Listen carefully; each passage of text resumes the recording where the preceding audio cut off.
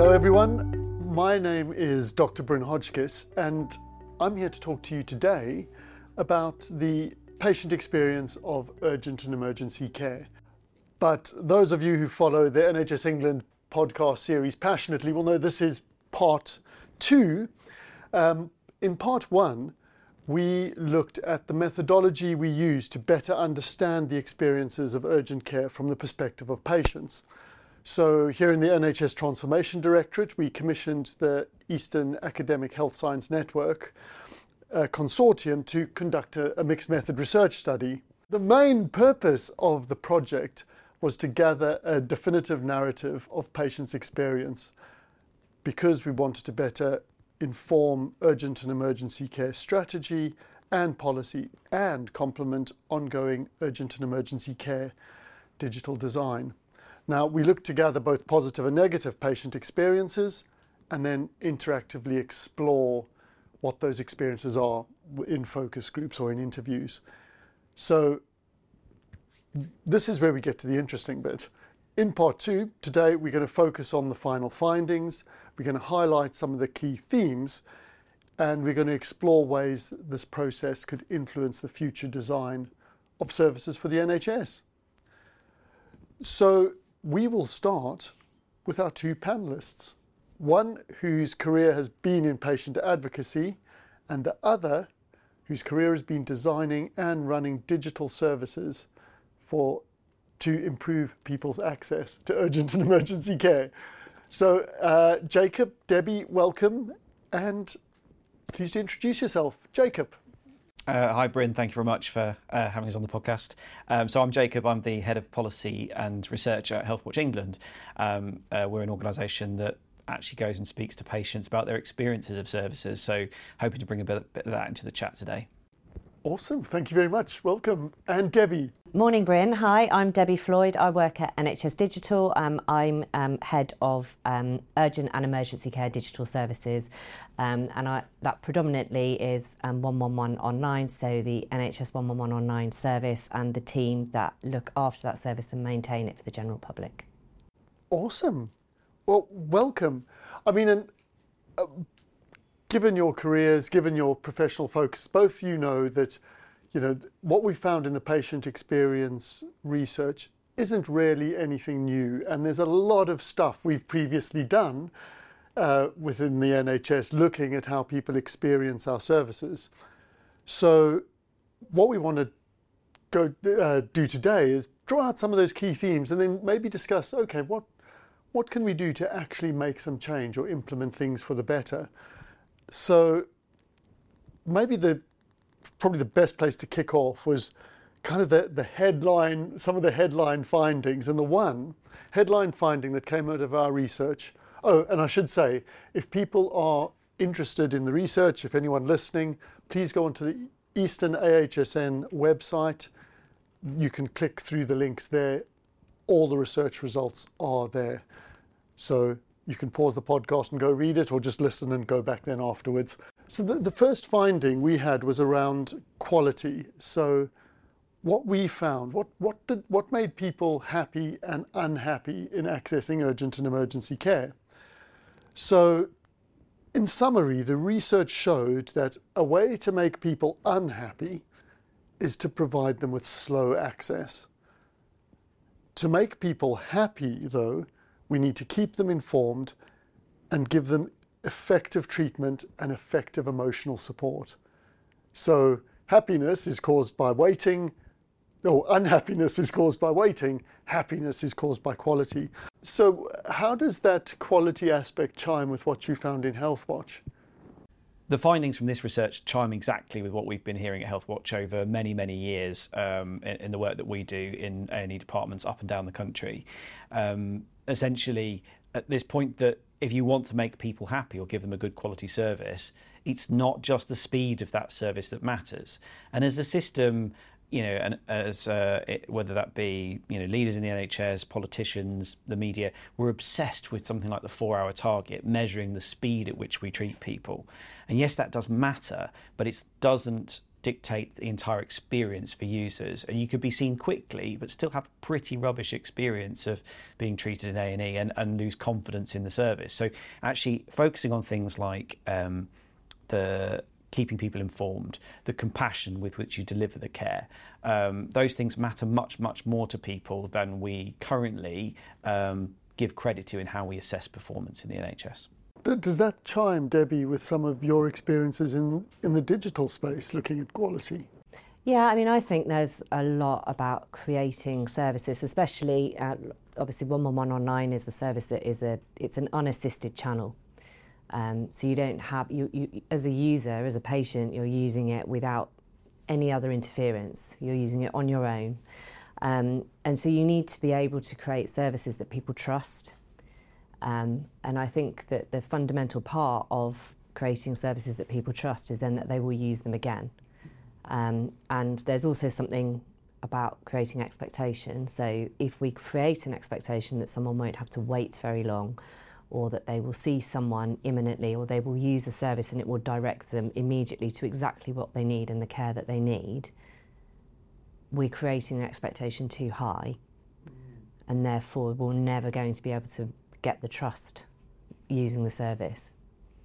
That's really interesting. So, and we'll come back to it later, because I think there is an aspect of how the quality of somebody's experience is affected by the expectations we set and how we design our service. So building on the points around sort of quality, we also found in the research that while people are unlikely to complement services when they are connected, when they feel disconnected, we rarely hear about it. And actually, as a follow-up to the research, I would speak with some colleagues who work in the NHS about their and their own families' experiences. And I spoke with a colleague, and I'll call her June here, who gave the example of her parents' care. Now, she said her mum suffers from dementia, and her condition was getting worse and worse over the weekend. Her dad was starting to worry, and contacted the GP, but as it was a weekend, the GP called the out-of-hours service. They got advice from the out-of-hours service. Out-of-hours service then actually sent out a nurse to them who sort of evaluated her dad. The nurse's assessment was, actually, we probably need to refer them to 111. We need paramedics. Paramedics arrived, had a discussion. I think even at one point they had an out-of-hours GP come round to discuss sort of the dad's sort of worsening condition. And then eventually they took him and he was put in a community hospital. Now, when June told me that story, my first response was, and this just shows I've been indoctrinated in the ways of the NHS, was, oh, you got loads of attention. You had lots of clinicians. You got all the clinical care you needed. Really sorry, what was the problem? And she said, well, it was all the staff were fantastic. Everyone did their jobs, but it was just disconnected. So we had to repeat our story over and over again. And for my dad, he didn't know why these people were in his house. And for my mum, she kept having to explain some really quite distressing facts about her dad's health, about the fact that they might not want him resuscitated if he would die. And that just added to distress. And it really chimes to that point that we hit the target about time and about clinical care, but because we were disconnected, that quality aspect sort of drained away. Is that something that comes out in your work, Debbie or Jacob? I think it reflects a lot of what we hear from people, that actually the quality of care in A&E or urgent emergency care is very good. People still have high levels of confidence in the quality of care they're going to receive. But the timeliness of the care is a problem, and that journey along the way. And you get people I think sometimes in the NHS we have this assumption that everyone is desperate to go to A&E, that they really want to go to hospital and they really want to spend ages sat there on an uncomfortable chair with no food or drink. And no one wants to do that. So people will try all sorts of different routes to avoid going to A&E, and we need to help them. But then if we don't provide joined up care between those different routes, then it ends up creating a very bad experience for everybody. And I'll share a story. Like, we had a piece of feedback from a nurse who was sharing her story as a member of the public with us over Christmas, and she was experiencing some uncontrollable bleeding. She didn't want to go to A&E. She thought it could be resolved by other means, but she was also on blood thinners, and she didn't know whether she should be taking her blood thinning medication, considering she was also experiencing symptoms of bleeding. She went to her GP. She called 111. She went to the pharmacist. Did everything she could to try and avoid going to A&E. By the time she got to A&E, the mixed and poor advice she'd received about her medication and condition on the route meant it was more serious in A&E, and she had a really rubbish experience when she was there. And at the end, she says the staff was still brilliant, the quality of care was still great. So we have this really weird experience going on, is that it's a rubbish experience, but the quality of the care and the outcome, and she could see how hard people were working, but we didn't do enough as a system there to help have a good experience. Yeah. How does that echo your experience, Debbie? Yeah, I mean, I think absolutely. What we hear back in the research we do, we have a team of user researchers within the 111 online service at NHS Digital. We do hear about repetition, and what we often get feedback, even though we provide the kind of front-end online service that assesses patients. We hear back a lot in our research about the whole system.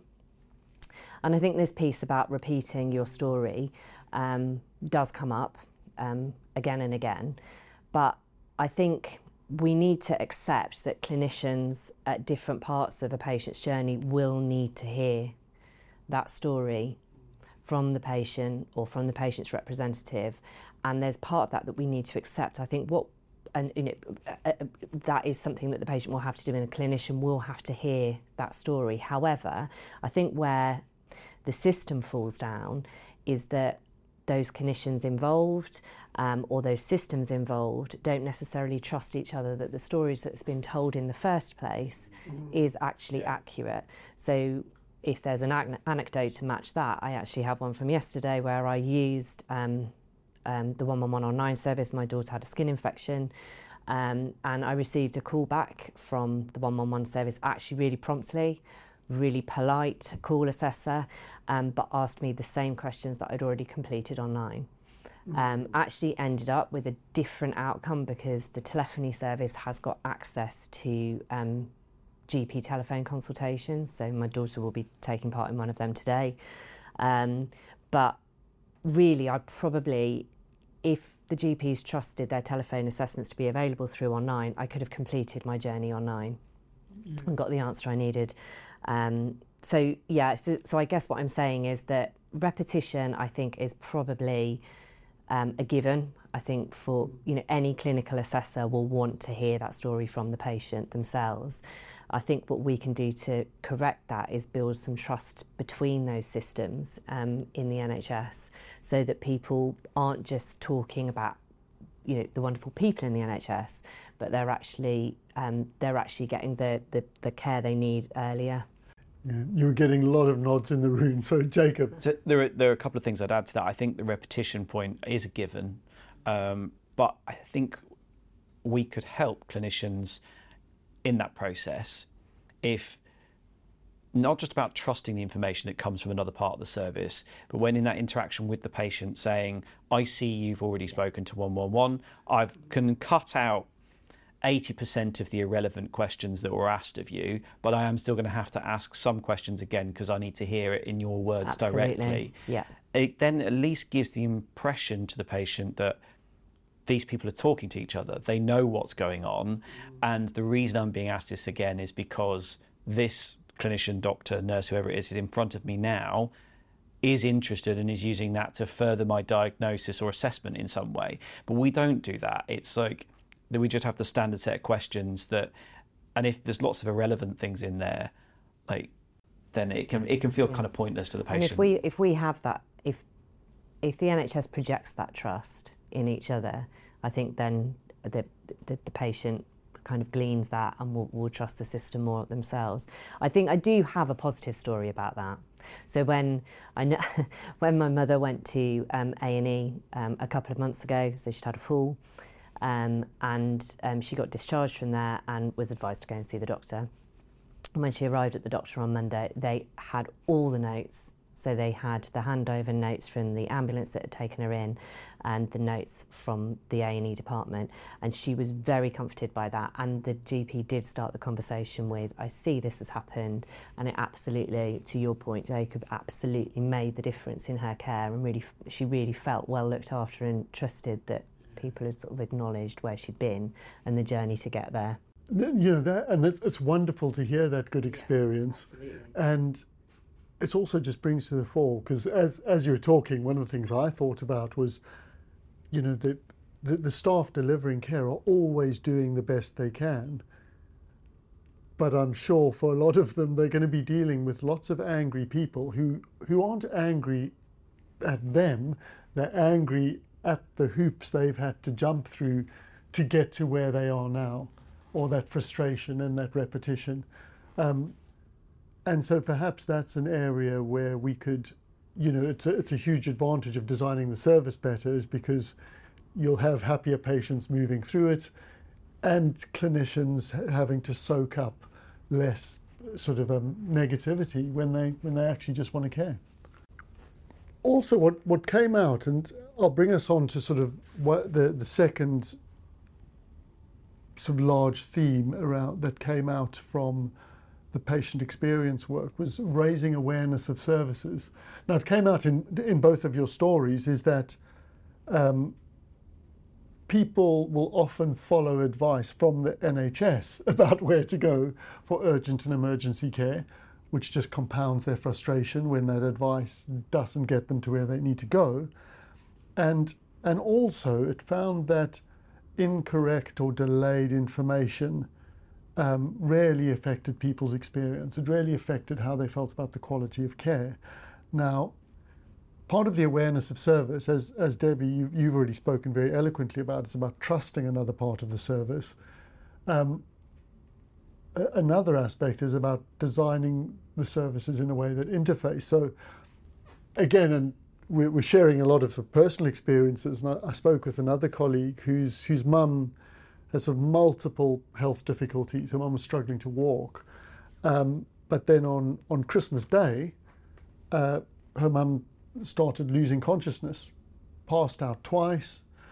She was even struggling to stay conscious when she was sitting down. So they phoned GP out of hours, and the GP out of hours service said, well, we'll give you a call back. Wasn't quite sure when, so they thought, you know what, let's just make sure, because I'm worried.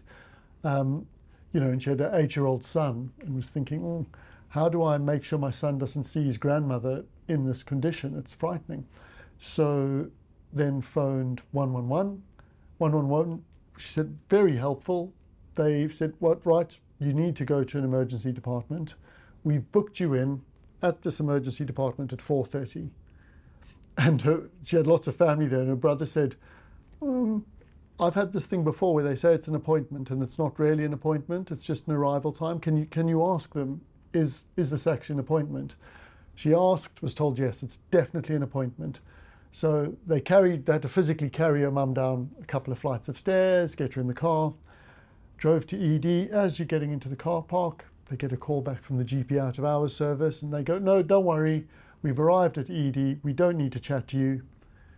Walk into ED, and they get told by the ED nurse, no, we don't do booked appointments here, this is just an arrival time.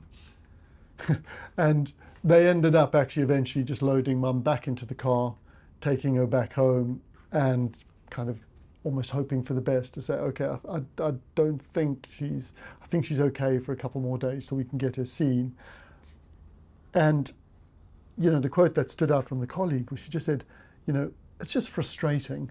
Why did they tell us there was an appointment there when there wasn't one? Working within the NHS, we kind of know why. It's because of sort of various sort of disconnected elements. But Jacob, I could see you smiling ruefully at that. So how does that chime? Well, the whole idea of being able to book yourself into urgent and emergency departments or out-of-hours care through 111 actually is an idea that comes from patient engagement itself. It's something that patients talk to us, and we've talked to NHS England for many, many years about this being something that people wanted to see.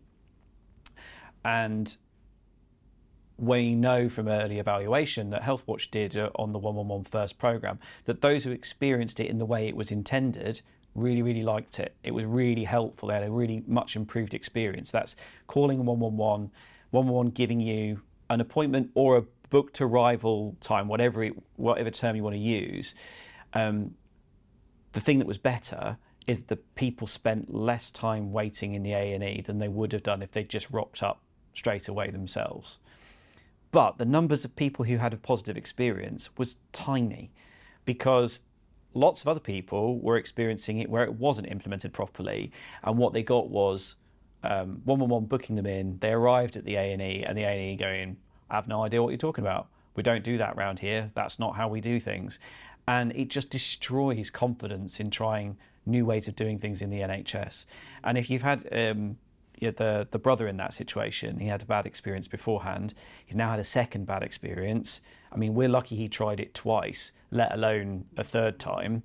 And if we have built that long-term distrust in these methods, then we create problems. We're never going to convince people to use A&E differently. So the moral of the story is, if you do it, implement it right, and you make the experience better for people, people will go with the flow and use that new policy. If it's no better for the patient, then they'll give up and they'll just do what they've always done, and that won't help us manage A&E demand. And I think one of the issues behind booking into A&E is because it's an initiative that came about to manage demand and create a steady flow of demand across a busy period to try and avoid overcrowding in A&Es during COVID. So it's an initiative that wasn't driven from the patient engagement work or user demand that Jacob talks about. It came about, it was a decision that was made and rolled out to kind of avoid demand, which in some ways will benefit the patient. We can all understand that. I'm not saying it was done in complete isolation, but where we found that difficult to implement within 111 Online was we weren't to call it an appointment, because ultimately it wasn't an appointment, so we weren't to set expectations. However, I think just naturally as human beings, we translate that to be an appointment. So in our service it's called an arrival time, and we actually alert the user that this isn't an appointment. And I think the reason that people grasp onto that is it really helps. We all want to kind of schedule in. It's something that we're aiming for, we're heading. So the disappointment that in your story and that others obviously that have had negative experiences must feel when they then arrive thinking, I got the golden ticket, I got an appointment at A&E, to actually find out that no, we don't relate to what you were told on that system. This is something different. I mean, that's, again, we're back to the sort of setting the expectations high, the lack of trust that we kind of started off with. So yeah, I think, but fundamentally we should be building services that based on what patients want and need. And I can give another anecdote. Yeah, please do. So, this is a personal one from my family. So a relative rang 111. Or it might have been on 111 Online, I can't remember, but got a call back about their daughter, take their daughter in to be seen. And the call back came at 3 a.m. and said, can you, after having made the initial inquiry about 6 o'clock in the evening, and I'm not bringing my daughter in at 3 a.m. because I can't leave the other child at home. You know, this is going to be, it's a problem for people. It's not what the patient wants in that circumstance. What they wanted was to be told, oh, we can bring the child in at 9 a.m. There's an opportunity to book in a slot. And actually we don't allow any of the flexibility in the systems to really think about what's going to help the patient in that particular moment. You know, and it was a point that was made within there also, is that by giving the patients a smoother journey, we actually are helping the NHS better manage some of their demand, because you're not going to have somebody, you know, bouncing around finding all the different channels. You can also make some of your demand more predictable. So you will know at 9 o'clock you've got a certain cohort of patients coming in because they've been booked in advance. One of the things that came out the social listening in the research was that about how people perceived the NHS.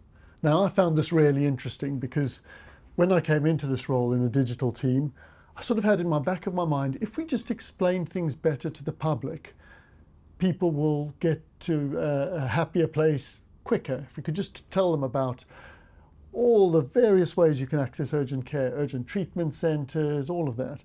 But what was really interesting is when you looked at the social listening, from a patient perspective, there seems two main sources of urgent care. GPs, general practice, and A&E. And while people know about 111, they're not always quite sure what it's there for.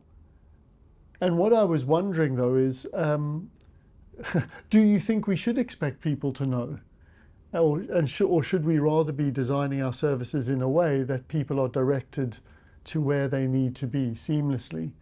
I don't know what your reflections are. You know, how much do people need to know, and how much do we just need to design better? Whilst there's been an increase in the use of digital channels, I do think there's still some confusion. So what we see coming back in our feedback and research is that people aren't quite sure what our service is there for. So they're being navigated to it, likely through Google. So we see the vast majority of people landing on our service from Google. So they're being navigated to us, but they're not quite sure what we're going to do and what we're going to help them with. We've tried to help users of our service with that, where we offer kind of a navigation panel at the beginning. So we send them off to nhs.uk, which is the NHS website, for general information on conditions, for example. Whereas if they do want to symptom check, they can stay with us. That's absolutely fine. So I think the communications and the NHS campaigns and everything we do to try and support our general public to understand the NHS better is absolutely fundamental. But I do think that there's probably some work to do to navigate people to the right place and make that a little bit cleaner and a little bit easier. So there's a lot of different digital NHS services. There's even local services on top of the national ones. And I think that can overface patients when they're trying to work out where to go. There's the NHS app, for example, which is sort of a lot of people now have that on their phones, and so that could, for example, be a good place to navigate people to. 111 is available within the NHS app, so you can start honing people to kind of one place to make it easier for them to get where they need to. Yes, almost simplify how people would want to access anything digital within Absolutely. The NHS. And it's our problem where they go to from there. Yes, but that's fine. You know, we don't. So if you land on 111 online, we're okay with that. We can tell you to go somewhere else if you need to. Yeah, and what you were describing there was like actually what we need is quite a detailed and rigorous approach to understanding the patient experience when they land in a digital channel. So it is smooth and seamless and doesn't feel sort of clunky or confusing. We don't have that at the moment, though. I mean, as a user of the system, the range of different digital tools on offer is incredibly confusing, and the fact that we have so much variation in the system. So I know it's not necessarily urgent emergency care, but let's take trying to see your GP out of hours. You might go onto the GP website or use the app that's designated by your GP surgery, which will be different to the NHS app. And you might want to try and book in an appointment, and you'll go to try and complete the eConsult form, and you'll get a message that says, eConsult is now closed. And so I'm trying to access out of hours, but I can't actually contact my GP out of hours via the digital system that's been set up. I don't understand. How does a website close? How does an app shut down? Now, we know, working in the system, there are lots of very good reasons why you might, as a GP surgery, not have eConsult running throughout the night, because you could accidentally store up urgent cases in there that you missed. So there are some good reasons for it. But they're not reasons that the public need to understand. We need to work better with that. And probably, it's then poor design of systems are giving the public messages like, this website is now closed, you can't see your GP. So out of hours, you can't contact us. So you go to 111, and actually 111's a great service. We are very, in my conversations with a lot of clinicians and people around the sector, they can be quite down on 111 and quite, at times, derogatory about it. But from a public point of view, actually people seem to really, really like it. I mean, it's like we did some national polling on it. I think 4 in 5 people said that who used the service said they got what they needed from it. And I think that's much more successful than other parts of the NHS right now. So, I think people really like 111, and we could probably harness it more to give a single point of entry to the whole NHS. But we can't just think about it as urgent care or GP access. It's the whole architecture. That's really interesting, because what I've seen is some GP services who now they've simplified their web page. So on the front, it says, if you want to book an appointment with us, click this button. If you've got a really urgent need that you'd like to get assessed, click that button, and they go through to 111 online. Or if you have the following symptoms like crushing chest pain or you're losing consciousness, phone 999. And that really simplifies that interface. But I was wondering, Jacob, do you think we also need to do more to make people within the NHS understand what other parts of the NHS do? Because you were saying there is like 4 out of 5 patients like 111, but often you speak to clinicians and they're a bit down on it. I think it's probably because clinicians have a lot of experience dealing with patients who had a rubbish experience of 111. Because if 111 works well for a lot of the minor stuff, then those people will never see the clinician. So your sample that you experience as a doctor or nurse on the front line is all the people who turned up and are annoyed at 111 because we've designed part of it badly. So I think we could do more to communicate actually what is it good at, how is it helping people, and be more supportive of 111 generally in the NHS, because I think it is doing a great job. It could be used much better. So its access to data about services is a good one. I'll use dentistry as an example here. People are going to 111 calling about where to find an NHS dentist, often with an urgent need for dental care, but NHS 111 doesn't have access to the data of where people can go. They don't know where the space is in the system, so they end up sending people to A&E. But people don't want to go to A&E, they want to go to their dentist. So actually there's some of that stuff about how we support 111 to be better as well. But that needs the whole system to have confidence in it. Yeah, and I do. Well, it's always ever since it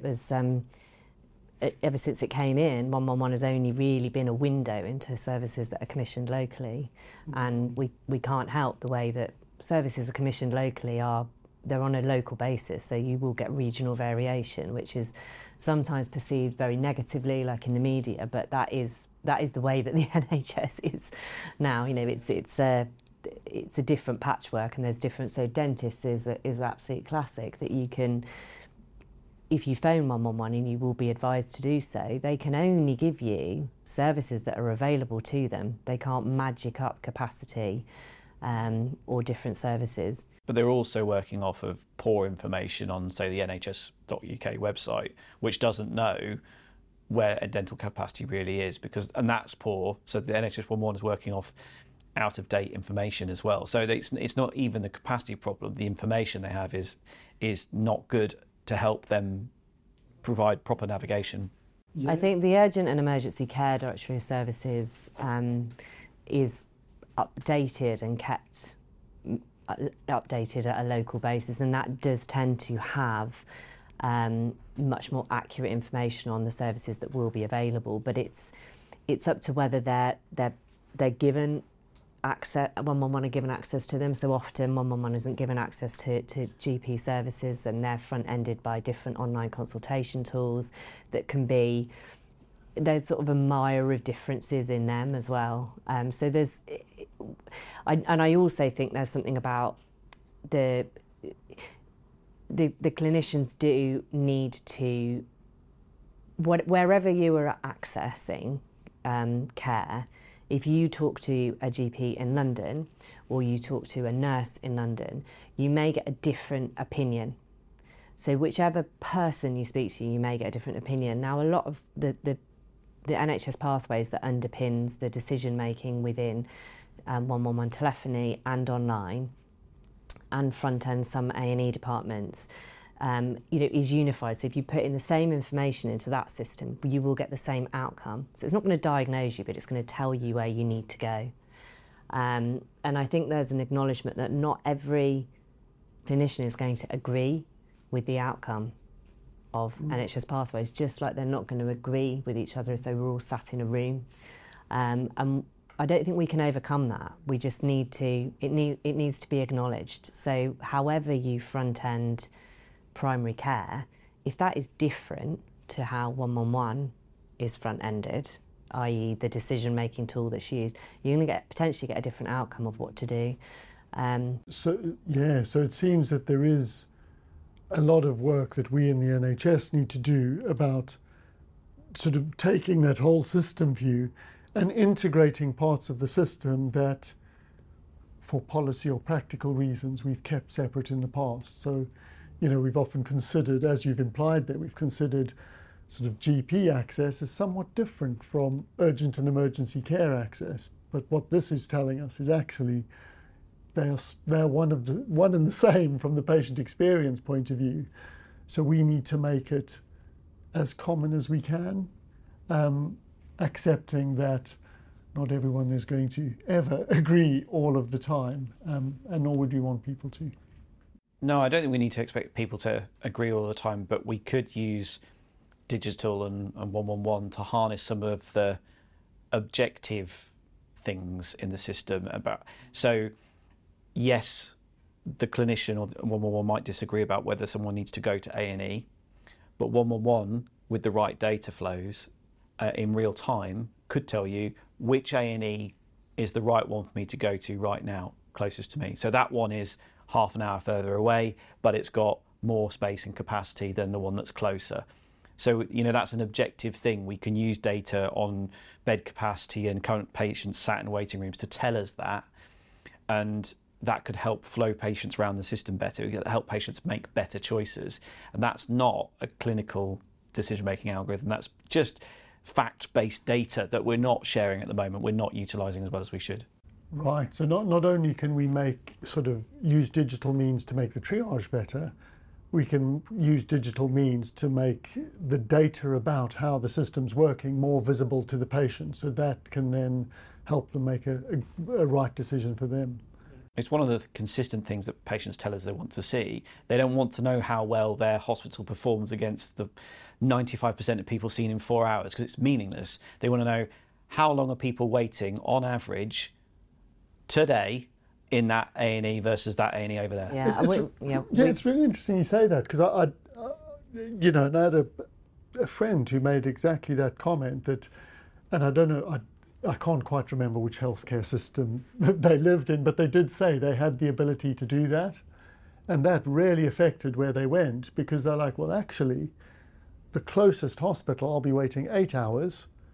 If I drive slightly further away and a little bit off the motorway and down into that neighbourhood, there's something called an urgent treatment centre where I'll be waiting 2. I'm just going to go there.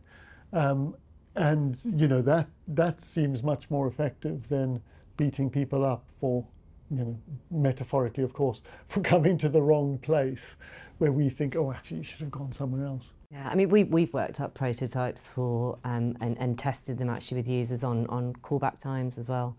So we tell people that they'll get a callback within a framework that is clinically safe. So you'll get a callback in 6 hours, and we kind of worked on doing some graphs so we could actually tell people kind of what the expectation was on when they would likely get a callback. Where it gets very complex is that people will be called back sooner if their situation is more critical, or if you're calling back about a child. So it's actually, it's very variable. So it's almost like, whilst there is that data available, it can change so rapidly that there's a nervousness about displaying. It's the same for A&E wait times, which can be done as well. Having said that, there's a really valuable principle in there, because as you were talking, my head was going back to the story of the colleague's mum, is that if they knew the GP out of hours was going to call them back within 3 hours, if they get a time frame, even if that time frame is variable, if they get told that time frame, you'll get a call back within 3 hours, that can then manage their decision making. I also think as you lean into this more, it can also help. So being given a window of 3 hours for a call back, fine, that helps me understand it. Being given some follow-up information every so often, okay, so now the call window is 4 hours because we've had a stack of really urgent things that have come in. Do you and being able to then say whether you think your condition is getting better or worse allows, and feeding that in digitally into the system, allows patients to help the system manage the demand. We need to get away from the idea that everyone thinks that their thing is super urgent and they need to be called straight away. All of our research suggests people are very understanding that more urgent cases should be seen more quickly. But the problem is, if you're sitting in a vacuum with no information, you don't know whether are they dealing with more urgent cases or has my call been lost, right? And actually, so providing information along the way, it's a bit like if you're sat at home waiting for a delivery and if you can see the estimates of when it's going to arrive, it's less frustrating than being sat in all day just waiting for it to arrive. Now, that's a cheap example to explain what is a real life problem. And I think if we lean more into this real time use of data, and we could really harness the benefits of it. And on that, I'll bring us to sort of our last big theme of sort of digital experience and digital acceptability. We've picked up on a lot of this, but what's been really interesting listening to everyone is that I know right at the beginning of COVID, one of the big discussions around digital was, will this increase exclusion? And there was almost a sort of a kind of knee-jerk caution of like, oh gosh, if it goes online, it's lost. What's been really interesting is watching that narrative sort of change with the rise of things like, the much greater use of 111 online, the much greater use of the NHS app, just in society, the much greater use of video calling and Teams and WhatsApp. I mean, my parents are like WhatsApp ninjas now. I'm wondering, what your thoughts are, is how digital could actually improve people's access to the NHS. Is that something we've exploited to its full benefit? Are there any risks in about how we could use digital to actually get more people seen quicker? I think that there still needs to be patient choice. Mm. So I think that shifting access entirely digitally, which whilst we may want to think that doesn't happen, I think in primary care in some instances it does happen, and some people do feel excluded. So I do think we need to make sure that there are still the different channels available.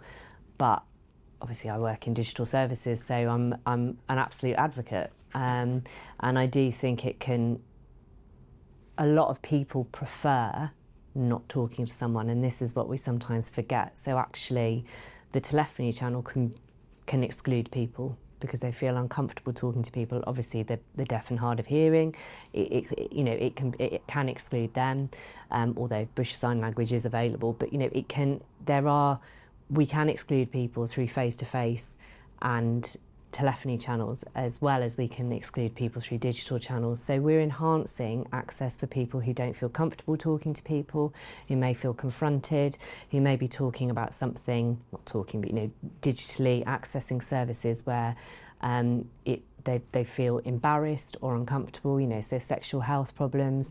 They may much prefer to actually text people about their mental health condition than they do to actually speak to someone when they're having to really front up to it and face it. So, I think it's important that we embellish the NHS and make it a richer experience through digital channels, but I don't think we should make it all about transferring everybody to digital first, because I don't think that's always going to work. I completely agree. I think the key is choice. I think what's happened with the explosion of digital tools is it's changed digital exclusion. It's not gone away, but we often talk about some quite lazy assumptions that sort of older people won't be able to access digital tools, or people living in rural communities won't because they've got no broadband connection. Actually, those lazy assumptions aren't helpful, because people who live in rural communities, they live further from services. So digital access is great because it's much more convenient. Older people, Bryn, WhatsApp ninjas, I like that phrase. So that's not really an assumption of like who's got the right digital skills, capability, the kit to be able to engage in the digital services. But we have seen digital exclusion change. So Debbie, you mentioned sort of deaf service users. We still see examples in primary care of practices saying you have to phone to make an appointment. You can't come to the practice desk to make an appointment, and the online system is not accepting bookings for appointments. So actually you've got deaf service users who can't use the phone to book an appointment, being forced down a route. There's no choice for them. So we are excluding people there. We're also increasingly excluding people on cost grounds. So we're in a rising cost of living pressures all over the place. People are thinking about this a lot more. Recent research we've done shows that 1 in 10 people are now avoiding booking an NHS appointment or avoiding booking an NHS appointment because of the cost. So the cost to make a phone call, the cost because of broadband. We're getting examples of people spending £45 in phone credit trying to get through to their GP. And, 19% of the British public are still on pay-as-you-go mobile phone contracts.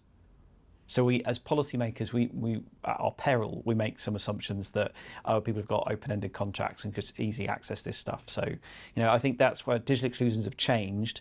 Choice helps, and as being aware of actually some of the cost barriers are probably a new thing for us to consider. Yeah, and I do think actually the word assumption is one that I wanted to get to, and it's so dangerous when we're designing services that we assume anything.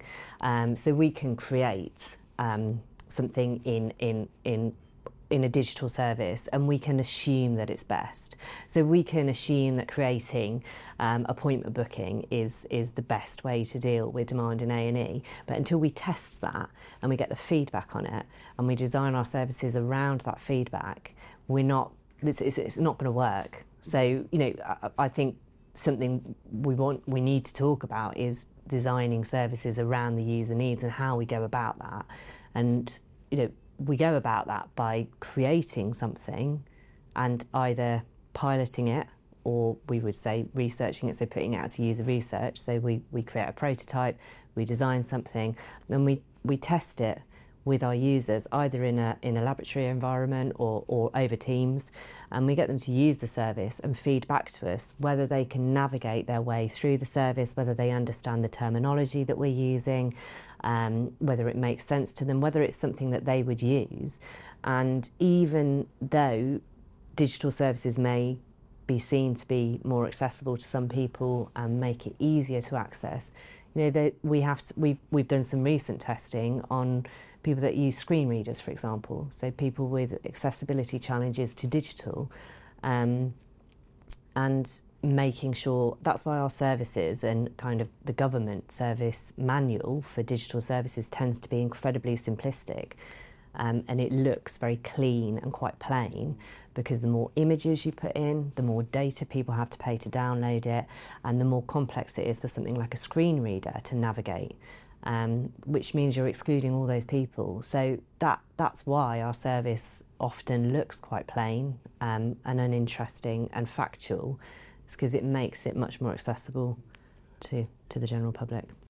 Definitely, and that whole sort of the whole approach of user-centered design is, it felt very refreshing coming into a digital team to know like there are people doing this. I mean, Jacob, is that an approach we see more widely in the NHS, or is it something that we need to encourage more?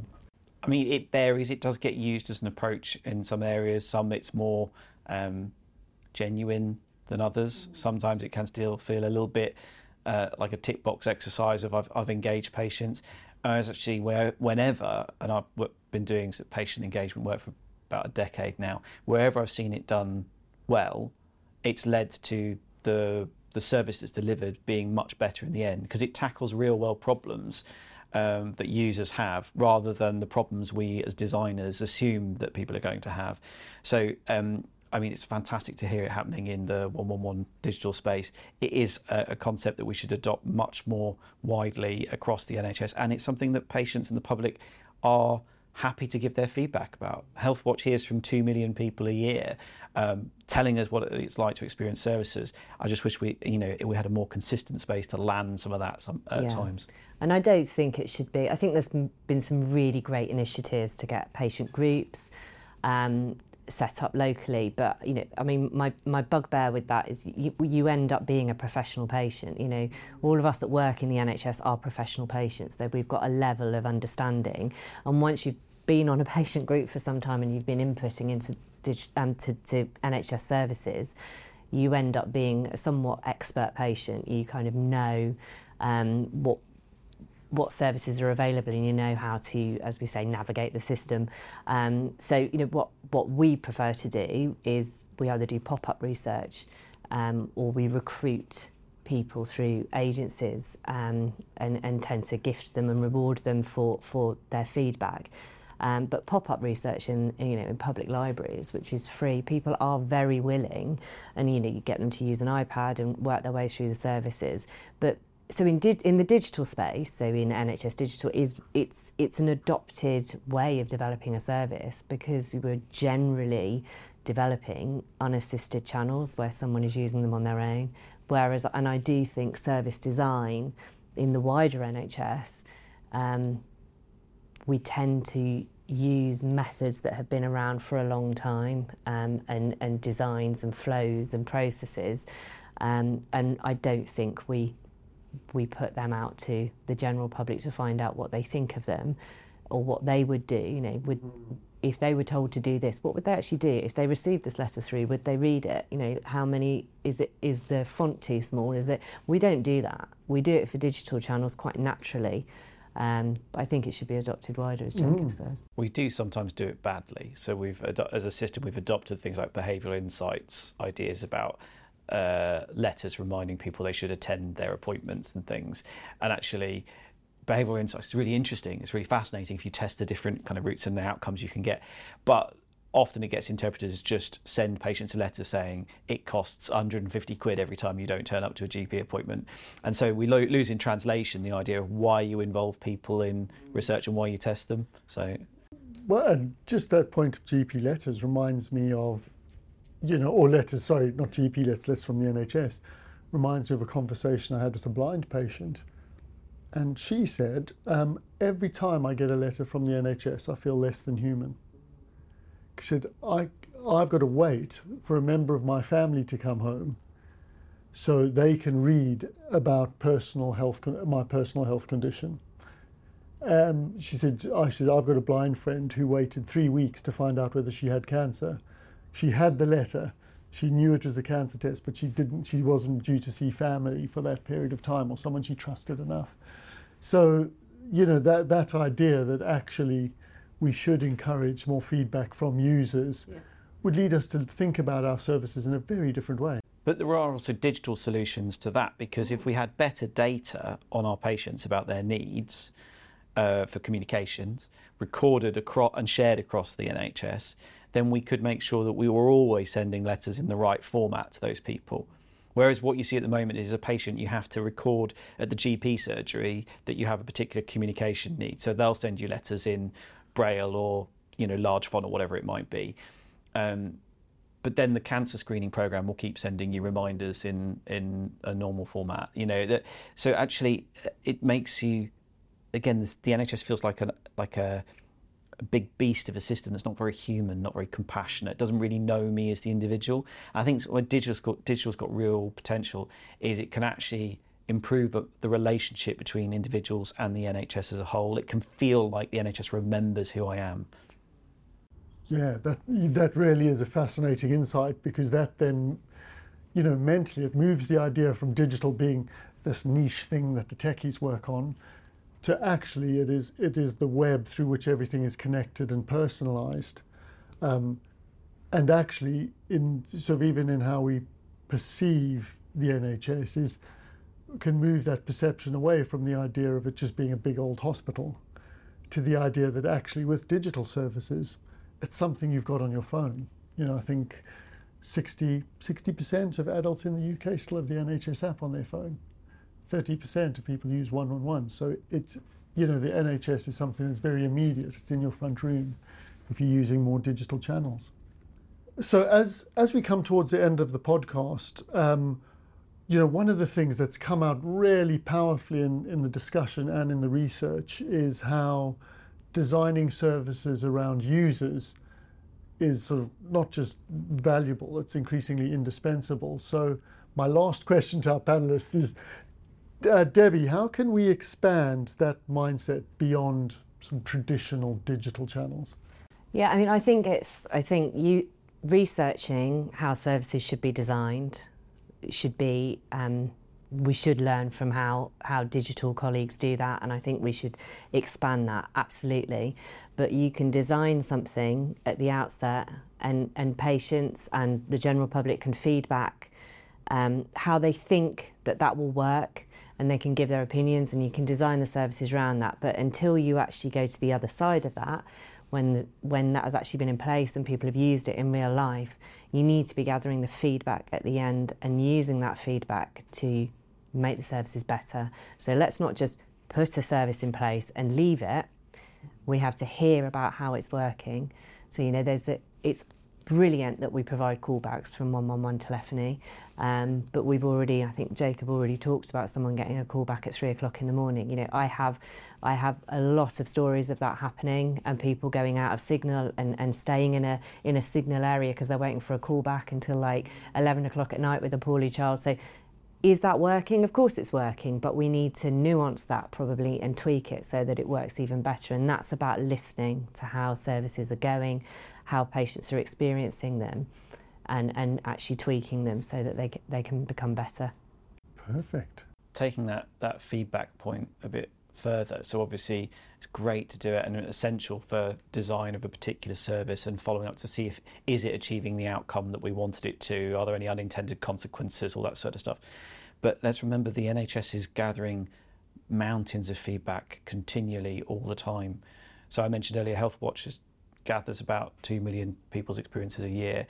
NHS.uk gets 100,000 free text comments or something a year on its website.